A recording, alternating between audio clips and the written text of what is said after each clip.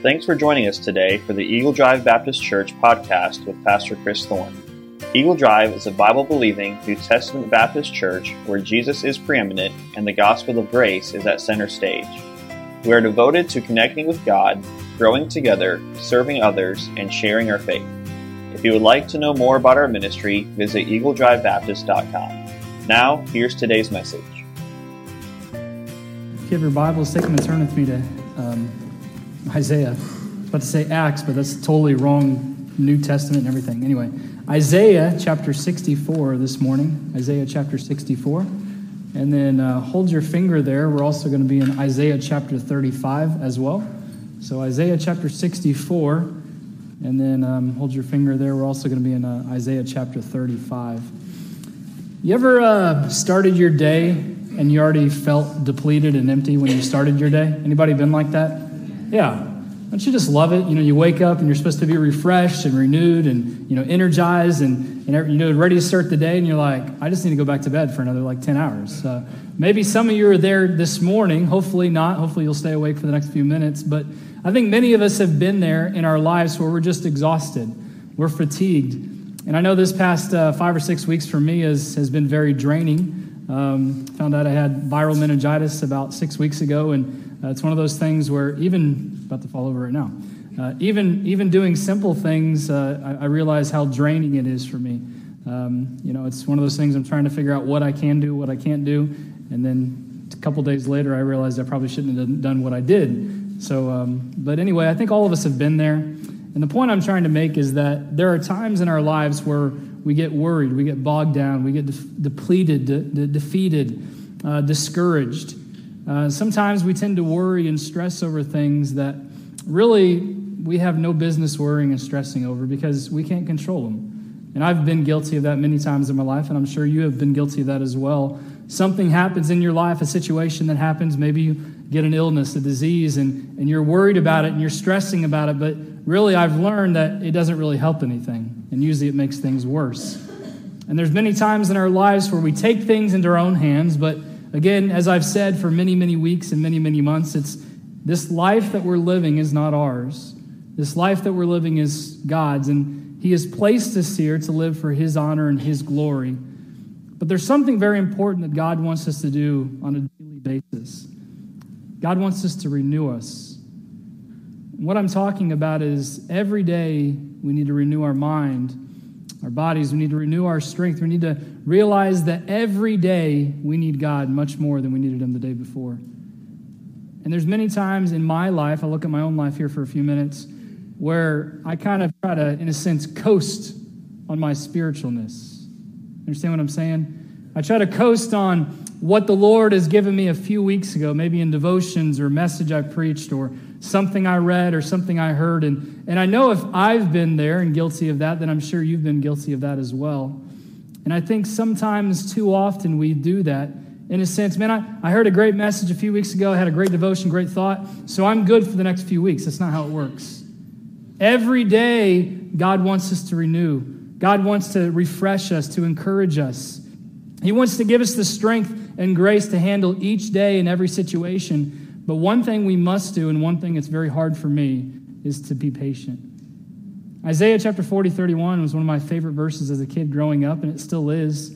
I've had different life verses at different seasons of my life, but Isaiah 40:31 says, "But they that wait upon the Lord shall renew their strength. They shall mount up with wings as eagles. They shall run and not be weary, and they shall walk and not faint." I can't wait until that day when I can just even walk or run or do anything and not feel like I'm about to faint. But really, it's more than the physical side. It's more of the spiritual side. There are many times in my life where I go through my day, I go through the week, and I feel like I'm just about to just be totally exhausted and totally drained, and I'm just going to fall over. Well, it's God reminding me that I need Him. And as I said last week, how important it is for us to need the presence of God in our lives on a daily, consistent basis. With the sickness that I've had for the past several weeks now, one thing that I've, tried to tell people, I'm just trying to, in a sense, to try to get my strength back, get back to where I was. And I understand what I'm saying, but I even started thinking about that last night. I think sometimes when life happens to us, we say things like that. I'm just trying to get back to where I was. But I don't think God wants us to get back to where we were. I think God desires that we go forward. I think God desires that we get to the place where He wants us to be. So going back is not the place where we're supposed to be. Going forward is where we're supposed to be. And that's what I've learned, that's what I've realized in my life, that it's not about getting back to where we were, it's about getting to where we're supposed to be. It's realizing that we were made for more. The theme for this year is understanding what it means to thrive, understanding that we were all made for more in our lives. Isaiah chapter 35, flip there if you would. I want to look at something for a few minutes, and we'll be back in chapter 64. But Isaiah chapter 35 is a very telling chapter of Scripture in this book. Isaiah is a great prophet. We'll talk a little bit about his life here in just a few minutes. But throughout Israel's life, there were a lot of times where they felt like they were in desert-type moments. And what I mean is this. There were times where they were literally drained and depleted. You ever been in an actual physical desert? Anybody? Yeah, it's not really comfortable. A couple things I've learned about desert life is that it's hot and it's uncomfortable. And there are times in our lives where it feels like we're in a desert experience, where things just aren't going the way that we intend them to go. Now, spiritually speaking, maybe a desert experience comes from a sickness, an illness. Maybe it comes from a broken marriage. Maybe it comes from financial uncertainty. There are a lot of things that can happen in our life that can lead us to a desert experience. And throughout Israel's life and history, there were a lot of difficulties for Israel. It seems when you study them in the Old Testament, it seems like almost every time you study them, they're fighting a war with someone else. They're in a battle. They're preparing for war. They're getting out of a war. They're getting ready to fight another war. You know, wars are a constant reality in our life. God had a land that was prepared for Israel, a land that was flowing with milk and honey, and He wanted them to enter into that land. We think of that back in Exodus when they were about to cross over the promised land. They got discouraged. They got depleted. They focused on their circumstances. They focused on themselves instead of focusing on God, and they had to stay in the wilderness for a few more years. And I think sometimes it happens in our own life spiritually. God is trying to push us through the wilderness to help us realize that we need God so much more than we thought we needed Him. And there's been many times in my life, and that's not the message today, but I can talk about the many instances in my life where I felt like I've been in a literal desert experience. And I was wondering, when is this going to end? And sometimes I think I made it last longer than I needed to because I forgot about God during that desert experience. Because I focused on myself. I focused on circumstances that I had no control over. God's purpose for Israel and His purpose for us is to help us see God, to see Himself, to offer hope in the midst of our despair. You see, the trials that we face are for our good, whether we realize it or not, and for His glory. There's a greater story that's waiting for us if we just hang on and let God tell the story and write the story. When our world is crashing around us, everything is out of control. Sometimes we fear our own survival. We doubt God's presence. And Isaiah 35 speaks vividly that God is there, that God has not deserted us even in the desert, that God is present in the middle of our situations and suffering. I want you to follow along quickly in verse number 1 of chapter 35. The wilderness and the solitary place shall be glad for them, and the desert shall rejoice. Now, when you typically think of a desert, you don't think of something that's rejoicing. If I go to a desert, I'm not thinking, man, this is going to be a rejoicing time. I'm just going to hang out here and have a picnic for hours and just, play in this desert. I'm not thinking that. I'm not thinking it's going to be a joyful time. I'm thinking the opposite. But notice what Isaiah is saying, because he's trying to correlate this with Israel and help them to realize that they don't have to stay here forever. Verse number 2, it shall blossom abundantly. Think about that. You don't typically think a desert is going to blossom, right? And rejoice even with joy and singing. The glory of Lebanon shall be given unto it. The excellency of Carmel and Shannon, they shall see the glory of the Lord and the excellency of our God. Strengthen ye the weak hands and confirm the feeble knees. Say to them that are of a fearful heart, be strong, fear not. Behold, your God will come with vengeance, even God with the recompense. He will come and save you. Then the eyes of the blind, this is important. Then the eyes of the blind shall be opened. The ears of the deaf shall be unstopped. Then shall the lame man leap as an hart, as a deer, and the tongue of the dumb shall sing. For in the wilderness shall waters break out, and streams in the desert. That last phrase is very important. You see, even in the midst of our desert experience, God gives us a stream. He gives us something to hold on to. A desert is a vastness of domain that wants to devour everything and anything that challenges it. Many have been lost in the desert, physically and spiritually speaking. When life gets rough, when things seem to be drying up, it's very easy to give up, is it not? It's very easy to forget God. It's easy to complain and cry and whine about all the problems that we're having. It's easy to feel overwhelmed and thirsty for that spring of fresh water. A desert tries to suck us into the thought that there is no hope. But a desert forgets something important, that underneath those sands, there is a subterranean stream that's waiting to burst through. You see, in the middle of our problems, in the middle of our circumstances, God wants to burst through in our lives. He wants to show up. The desert seems like it's going to win, but Isaiah reminds the Israelites, and he's reminding us today, something important. The desert will begin to bloom. And as we saw in verses 4 and 5 and 6, lame men start leaping. The dumb, those that couldn't speak, start talking. The deaf can hear, the blind can see. And all of a sudden, something amazing happens. The waters just break forth. Can you imagine that picture? And as it says at the end of verse 6, there are streams in the desert. I don't know what's going on in your life right now. I don't know what's gone on. But I dare say that every single one of us will go through a desert experience. Maybe we're in it right now. Maybe we've just come from it. Maybe we're about to go in it. But I'm here to tell you to hold on. And I want us to flip over to chapter 64, and I want to see something very important. And really, this message ties perfectly with last week, as we talked about wanting to see the presence of God in our lives. And really, the focus of this message is on renewal. Renewing our heart, renewing our mind to be more like Christ. Every day, as I said earlier, every day we need to ask God to renew us, to strengthen us, to give us the grace to make it through that day. We can't expect to live off of the renewal several weeks ago or several months ago or several years ago.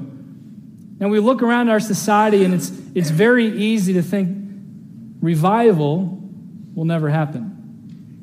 It's very easy to think that God will not again come down and his presence will be felt and people will be saved as was in 50 years ago, 100 years ago, 200 years ago. But I'm here to tell you that revival can happen. God wants to come down. God wants to show up in this place. God wants to show up in your heart, in your life. But as I've said many times before, we have to let him. We have to allow him. And really, renewal and revival go hand in hand. They're not just probable and possible, they're inevitable. When God comes down and his presence shows up in our midst. And when you study the life of Isaiah, I want to quickly look at his life. Isaiah was a prophet of God called to preach to God's people in the southern kingdom of Judah in the 8th century BC. And there were a lot of turmoil, a lot of wars, a lot of struggles going on during his day. During his reign, he had preached for 40 years, or during his lifespan, 4 kings had served under the time that Isaiah was alive: Uzziah, Jotham, Ahaz, and Hezekiah. And for the past 200 years, Israel has been now divided into 2 kingdoms. No longer are they just one kingdom. They have the northern kingdom and they have the southern kingdom. And with each passing day, they are becoming more and more idolatrous. They are giving in to their own ambitions and doing what they want instead of what God wants. And I see a great correlation with America today. That with each passing day, that we are becoming more and more self-righteous. More and more, we think it's about ourselves. More and more, we are becoming idolatrous. And I would dare say there are a lot of idol worshipers within this building today. Well, that's a harsh statement. I don't have a thing I'd bow down to. Anything that takes the place of God is an idol. And there are many of us, and myself included, has been there before, where I've put something above God. We've talked about preeminence and prominence a lot. God deserves preeminence, first place. Not just prominence, not just a part of our life. He deserves first place, and it's something that I'm still trying to figure out what that means, but it means me giving up my ambitions, my desires, my goals, for His desires, for His ambitions. America is a great country, and I'm so thankful to be born and raised here and live here. But America, too often, and Christians in our churches have forgotten God and have started doing what they wanted to do. Isaiah is trying to warn the people of Judah of God's approaching judgment because of their moral and spiritual decline. We have a lot of problems in our society today. And we have a lot of Christians that are not standing up for what is right, but instead are giving in to the lies of the world and the culture around them. And we wonder why God is, since it seems like He's removing His hand of blessing upon our nation. Now, fortunately, He's still here, and I'm thankful for that. But God wants to remain faithful to the Israelites, to His covenant. He wanted to preserve a godly remnant. And as we come to chapter 64, here's what Isaiah is doing. He's praying for renewal. He's praying that God would come down in the midst of the Israelites, that God would come down in the midst of this nation and revive them, restore them, renew them, give them a passion that they once had. And there's been many times in my life again that I've seen that passion for God that was once strong, burning strong, that has started to flicker away. How many have ever started a fire only to see it go out? Anybody? I think everyone that started a fire in here, right? Now, there's a lot of reasons why a fire goes out. A couple of reasons is maybe a lack of energy. But one reason, very important reason, is maybe it's not stoked. In order to keep the fire going, you have to work it, right? You can't just light a match and expect the fire to just burn for the next 100 years. That'd be great, but that doesn't happen. We have to continually work the fire. But let's put this in our own lives. Has the fire, the passion that you once had for God, started going out? Well, no, it's not gone out because I'm here. It doesn't mean anything. And I look out sometimes and I see people, it seems like they're bored to death. What it shows me and what it shows myself sometimes is that obviously there's no passion for God. Man, is he almost done?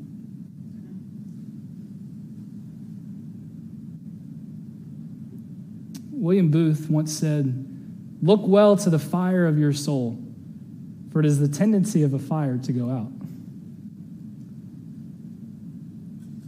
How often in your Christian life do you take the necessary steps to make sure you're right with God? Just like if you were starting a fire, it's cold outside, you're trying to roast something on it, you're going to take the necessary steps to keep that fire going, right? But how often in our lives are we taking the necessary steps to make sure the fire, the passion that we once had for God, does not go out? How often are we examining ourselves in light of the cross? Or how often are we examining everyone else and seeing where they need to get better? Are you yearning for God's presence in your life? Is there a true desire for God to come down in your life and in the midst of this church? You know, one of my prayers, and it's a serious prayer, is that God would come down in my life, that God would show up in this place, that His presence would be real, that His power would be felt. But it's not enough for me to just pray it. We all have to have that prayer. And there's a couple of very important things I want us to look at for the next few minutes. What happens when God comes down? Verse number 1 of chapter 64. Here's Isaiah. "Oh, that thou wouldest rend the heavens, that thou wouldest come down." He's saying, God, I want you to come down. I want you to be with us. As I said last week, Moses wasn't content with God sending an angel before them, but not being with them. Isaiah, in a sense, is praying the same thing. God, I need you. We sang that song this morning, or the quartet. Lord, I need you every hour of every day, of every moment. I need you. Most gracious, most heavenly Father. Oh, that thou wouldest rend the heavens, that thou wouldest come down, that the mountains might flow down at thy presence. And when the melting fire burneth, the fire causeth the waters to boil. to make thy name known to thine adversaries, kind of like that song that was just saying. That the nations may tremble at thy presence. When thou didst terrible things, when we looked not for, thou camest down. The mountains flowed down at thy presence. For since the beginning of the world, men have not heard, nor perceived by the ear, neither hath the eye seen, O God, beside thee, what he hath prepared for him that waiteth for him. Here's the first thing that happens when God comes down. We experience God's presence. We experience God's presence. Have you ever experienced God's presence in your life? It's an amazing thing, isn't it? But why are we content with just experiencing once a week or once every other week or once a month or once a year? If you've experienced it, you know how wonderful it is. So why aren't you praying and seeking God that you'd experience that same presence on a daily basis? Amazing things take place when God comes down. And here we have in verses 1 through 5, a great story. When God comes down, when we experience his presence, the first thing that happens is this: mountains will melt. Now that's amazing. As it talks about the mountain coming down and flowing at the presence of God, mountains are ginormous, huge. I got my little thing in there. They're ginormous, they're big. They're massive obstacles. And when we look at a mountain, if you've ever actually been face to face with the mountain, it's very majestic. But it's a huge obstacle that is standing in the way of you getting to where you need to go. Now just think, when God comes down, when his power is felt, even mountains will melt at his presence. And a lot of times we'll think of a circumstance in our life or a situation we're going through, and man, this is a mountain experience. I'm just having a hard time with this. It's so big, it's so ginormous, it's just taking over me.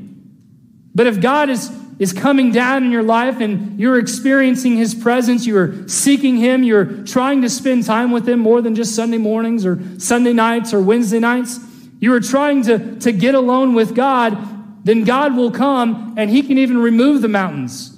He can make the mountains in your life, the obstacles begin to melt. He can do this physically. He can do this literally, figuratively. He can do it all because that's who God is. You know, Isaiah, he wants to meet with God. He's praying for revival. He's praying for renewal.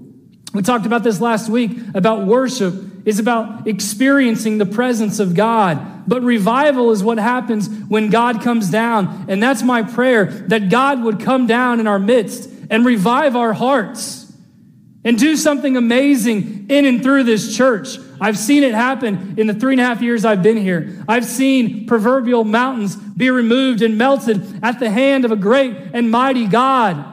I've seen it happen. You've seen it happen in your homes, where there was a mountain where an insurmountable circumstance was too great, and God came down because you allowed him to come into your midst. You allowed him to come into your home, and God took care of it.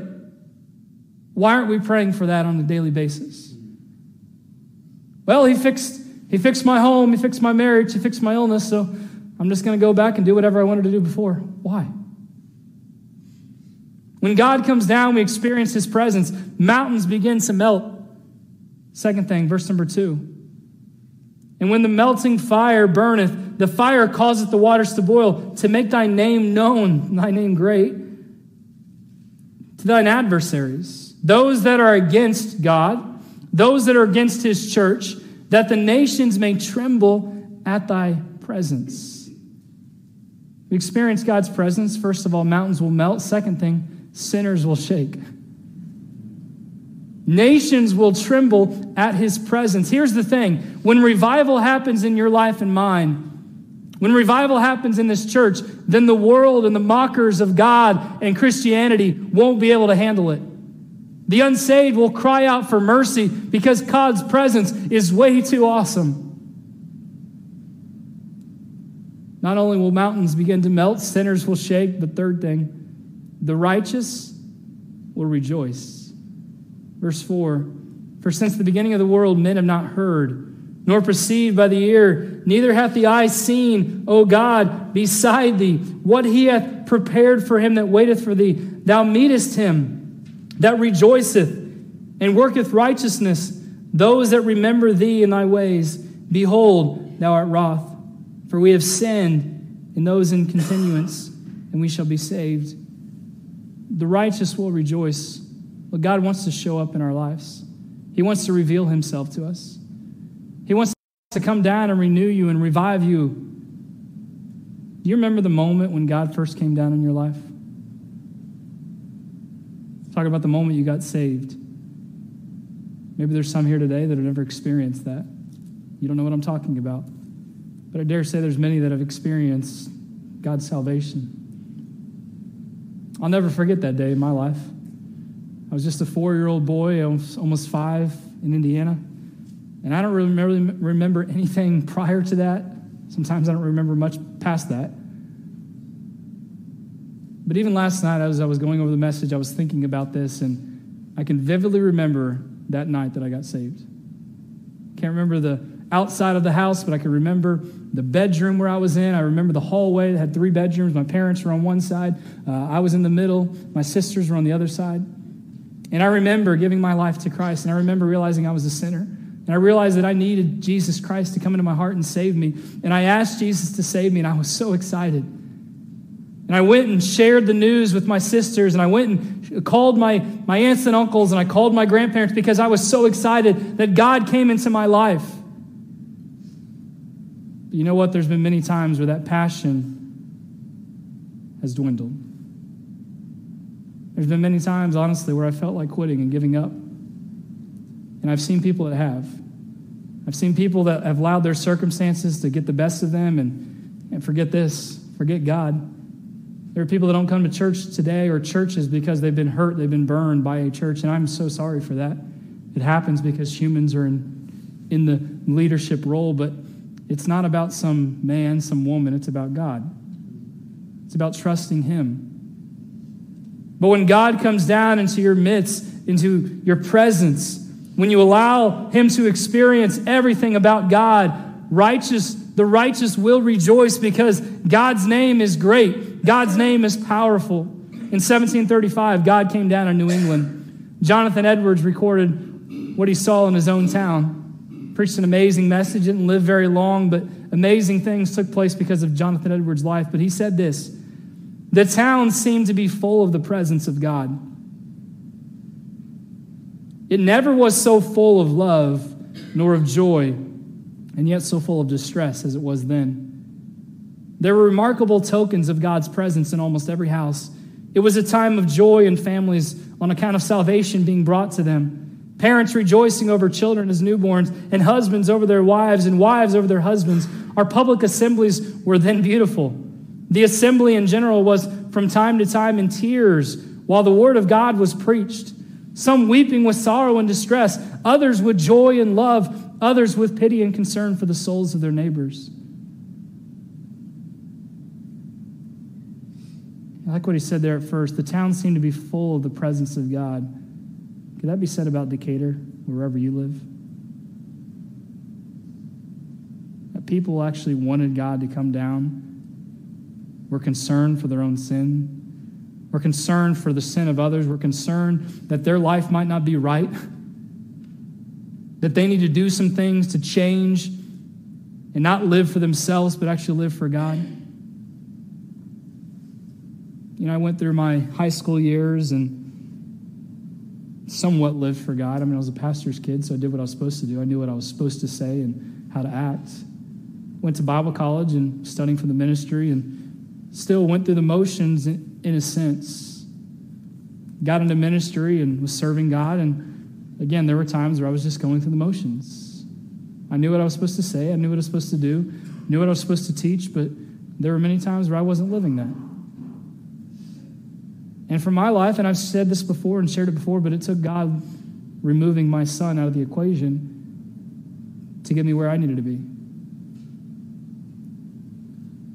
And it's not saying how great I am, it's saying how great God is, but I've seen many people when something like that has happened, instead of following closer to God and trusting God and relying on him, they turn far from God.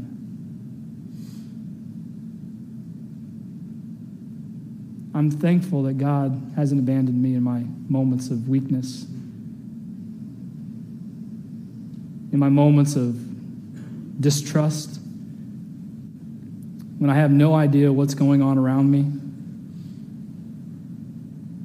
Too many of us are trying so hard to work and serve, but we're doing it for the wrong reasons.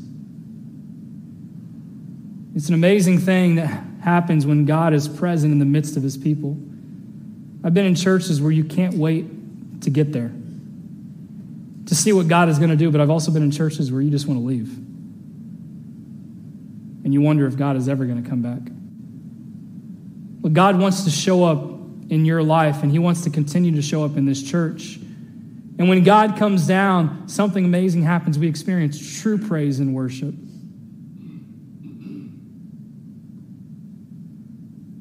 You ever been in a worship service and felt God's presence? It's unmistakable, isn't it? It's undeniable. When God comes down and things happen, and I've been a part of services where you can tell the hand of God was there. People were coming to the altars left and right. People were getting saved. People were getting right with God, right with their neighbor, because they realized that it wasn't about them. But friends, that can't just happen one time. So often what we do is we talk about the past. We talk about what used to happen, how God used to show up. I still think God can still show up. I still think God can still do amazing things. If people realize they need God, they need him on a daily basis, a consistent basis. There's a lot of junk that goes on in our lives. We need God's guidance. We need his leadership. We need his grace. Zig Ziglar once asked a congregation, he said, have you ever experienced a boring worship service? To which many people raised their hands. But then he replied, no, you haven't. You may have experienced a boring church service, but worship is never boring. And as I said last week, worship is about coming into the presence of God. There's been times where I've sat in services where I'm literally, is this guy going to end? He's so boring. He's so dry. But I had a wrong attitude. I had a wrong heart. How can I expect God to show up if my heart is not right with him? And I know I'm not the greatest preacher in the world, but I know if I've struggled with that attitude when I've gone to places and listened to preachers, then I'm sure many of you have as well. So how do we expect God to show up? How do we expect his presence to come down? How do we expect anything to take place in our lives? Man, seriously, all he does is yell every week. And I've seen people, again, and I'm not trying to berate anyone, really I'm just showing my love and passion, but I've seen people that, man, I honestly don't even know why they're here. They don't want to be here. I'm not talking about kids or teens that you're dragging to church. But I've seen adults that, they're coming of their own free will, and they're just, I'm just going to stay out there for a while, and then I'm going to come in whenever I feel like it, and then I'm going to leave, and what's up with that? And we let everyone else know how mad we are at a situation, how angry we are, how upset we are. Pretty sure God's going to show up in your life. Pretty sure God's going to show up in this church and do an amazing thing when you're hindering the Spirit. It's just boring. I don't like the songs that we sing. I don't like the classes that we sing.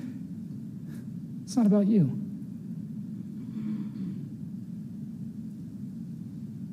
Second thing, quickly. When God comes down, we experience his presence. But second thing is this. This is awesome. We become aware of our sins. Verse 5b, behold, thou art wroth, for we have sinned. We have messed up. We have fallen short. And those in continuance, and we shall be saved. But we are all as unclean thing. All our unrighteousness are as filthy rags.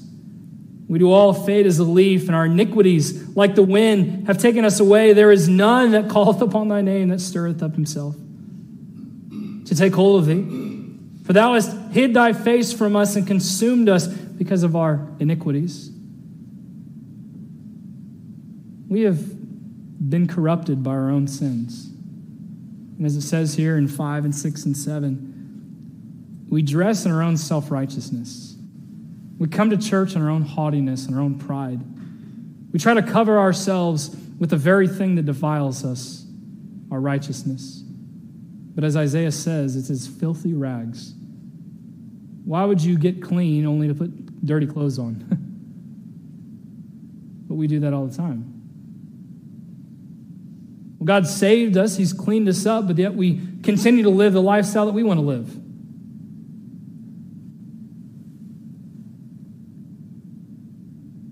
And here's the truth. So many times we are more concerned about everyone else's sins and shortcomings than we are with our own self-righteousness.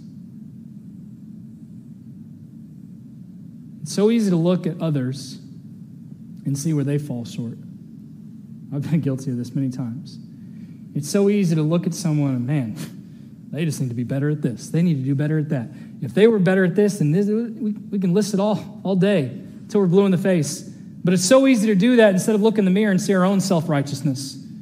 Instead of seeing us as someone that's wicked and falling short of God's glory on a consistent basis. We're not God. It's not up to me to judge you all.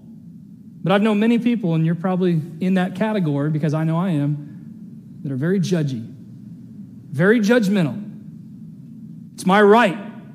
I have to judge them. I have to try to help them out because I'm some superior being. No, you're not. God is. It's up to him to righteously judge other people. It's up to us to help other people. But so often we're so concerned with their sins that we forget about our own self-righteousness. I want you to listen to what R.A. Torrey had to say, a great preacher of the past. He says, I have a theory, and I believe it to be true. There is not a church, chapel, or mission on earth where you cannot have revival, provided there's a little nucleus. That is a small group, a little nucleon of faithful people who will hold to God until he comes. First, let a few Christians, they need not be many, get thoroughly right with God themselves. This is the prime essential. If this is not done, the rest, I'm sorry to say, cannot be done, and it will come to nothing. Second, let them bind themselves together to pray for revival until God opens the heavens and comes down. Third, let them put themselves at the disposal of God to use them as he sees fit in winning others to Christ. That's a great prescription right there. First, they need to get right with God. Second, bind themselves together through prayer. That's why 2 years ago we started the upper room prayer time, and it's kind of drifted a little bit. Sometimes people come, sometimes people don't come. But we put that in place because we wanted God's people binding together, praying for the sins of other people, praying for salvation to happen in this church, praying for people to get right with God. And if you miss out on that prayer time, you're missing out on a great time. You need to show up to that because we need to collectively pray for God's blessing. Pray for God's guidance. Pray for God's deliverance. Pray for God to show up. Are you putting yourself at the disposal of God to allow him to use you as he sees fit? Or is it one of those things, well, I'll do that, but I'm not going to do that? Well, who are you? Who am I to think that? Dr. Torrey finished and he said this, that's all it needs. This is sure to bring revival in any church or community. I have given this prescription around the world. It has been taken by many churches and many communities, and in no instance has it ever failed and cannot fail. And it cannot fail when we allow God to do what he's created to do. When we allow God, to be in charge, when we give ourselves to prayer, when we submit to his authority and leadership in our lives. Look, revival isn't a difficult thing to comprehend. It's a tough thing to be willing to do. Get right with God, pray, and allow God to do what he wants in your life. That's it. What is needed for revival? What is needed for renewal? A stirring up again. That's what it says in verse number 7. That stirreth up himself. God wants to stir us up to do what he has called us to do. When we have God's presence, as I said last week, we need nothing more and should settle for nothing less. When God comes down, we become aware of our sins that are standing in our way and hindering God's working in our life. And I want to make a quick application. We're done. Not only do we see God's presence, we experience it. Not only to become aware of our sins, but how can we be revived? How can we be renewed? First of all, verse number 8, we need to recognize God's sovereignty. But now, O Lord, thou art our Father. We are the what? Clay. Thou art potter. And we are all the work of thy hand. God's sovereignty, that's talking about his control. That God is in control of everything. That we are just the clay that the potter is molding and shaping. God doesn't want some of you. He wants all of you. Do you truly want God to come down in your life? It's not up to us to control something that God never wants to control. And I've met in my office over the years, not just since I've been here, but over the years, with many people that control was an issue. They didn't like how something was done, whether it was in the youth group that I was in, whether it was in a children's ministry or music ministry, the church, and it all had to do with control, but it's not ours to control. It's God. So trust God and His sovereignty, His leadership. I'm not saying you trust me, but I am the chosen vessel that God has placed here. So by not trusting me, you're saying I don't trust God. I don't believe in God. I'm not saying I'm perfect. I am far from it. I know I'm going to make mistakes, and I've made many mistakes. But when people get thrown into a tangent with some preacher, some pastor, and I've seen it growing up in a pastor's home, they get mad, they get upset. They never really go to the pastor and talk to him to see if it's actually true or not, but they get upset with some things, and all they're doing is showing they don't trust God. No, I don't trust that man. No, you don't trust God because He has placed that man there. Not many amens, I guess.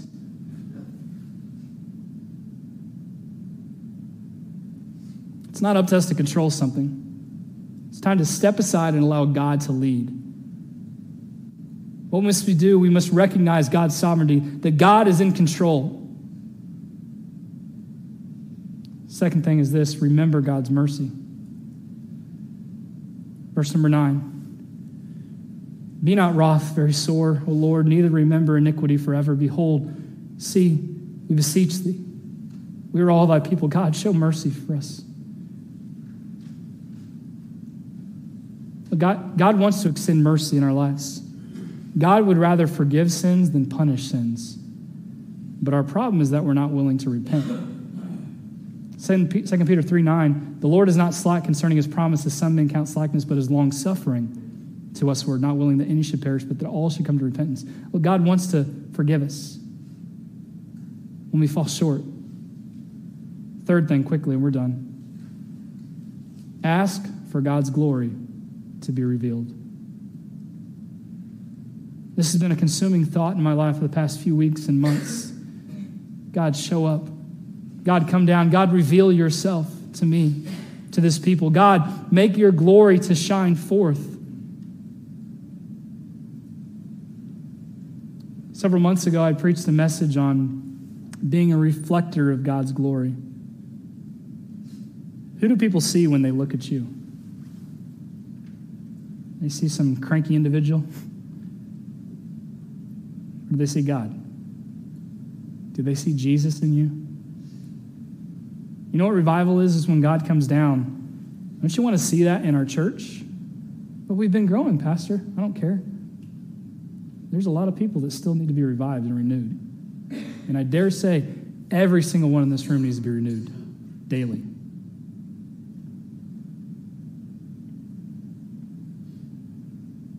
We don't need to persuade God to send a revival.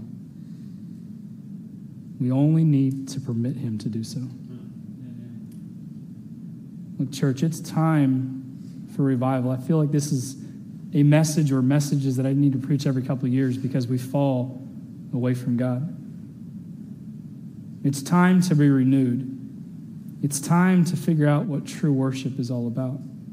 It's time to see God's glory. It's time, as Isaiah is praying, oh, that thou wouldest rend the heavens, that thou wouldest come down, is our prayer that God would come down into our midst. It's time for God to come down, but you have to let Him.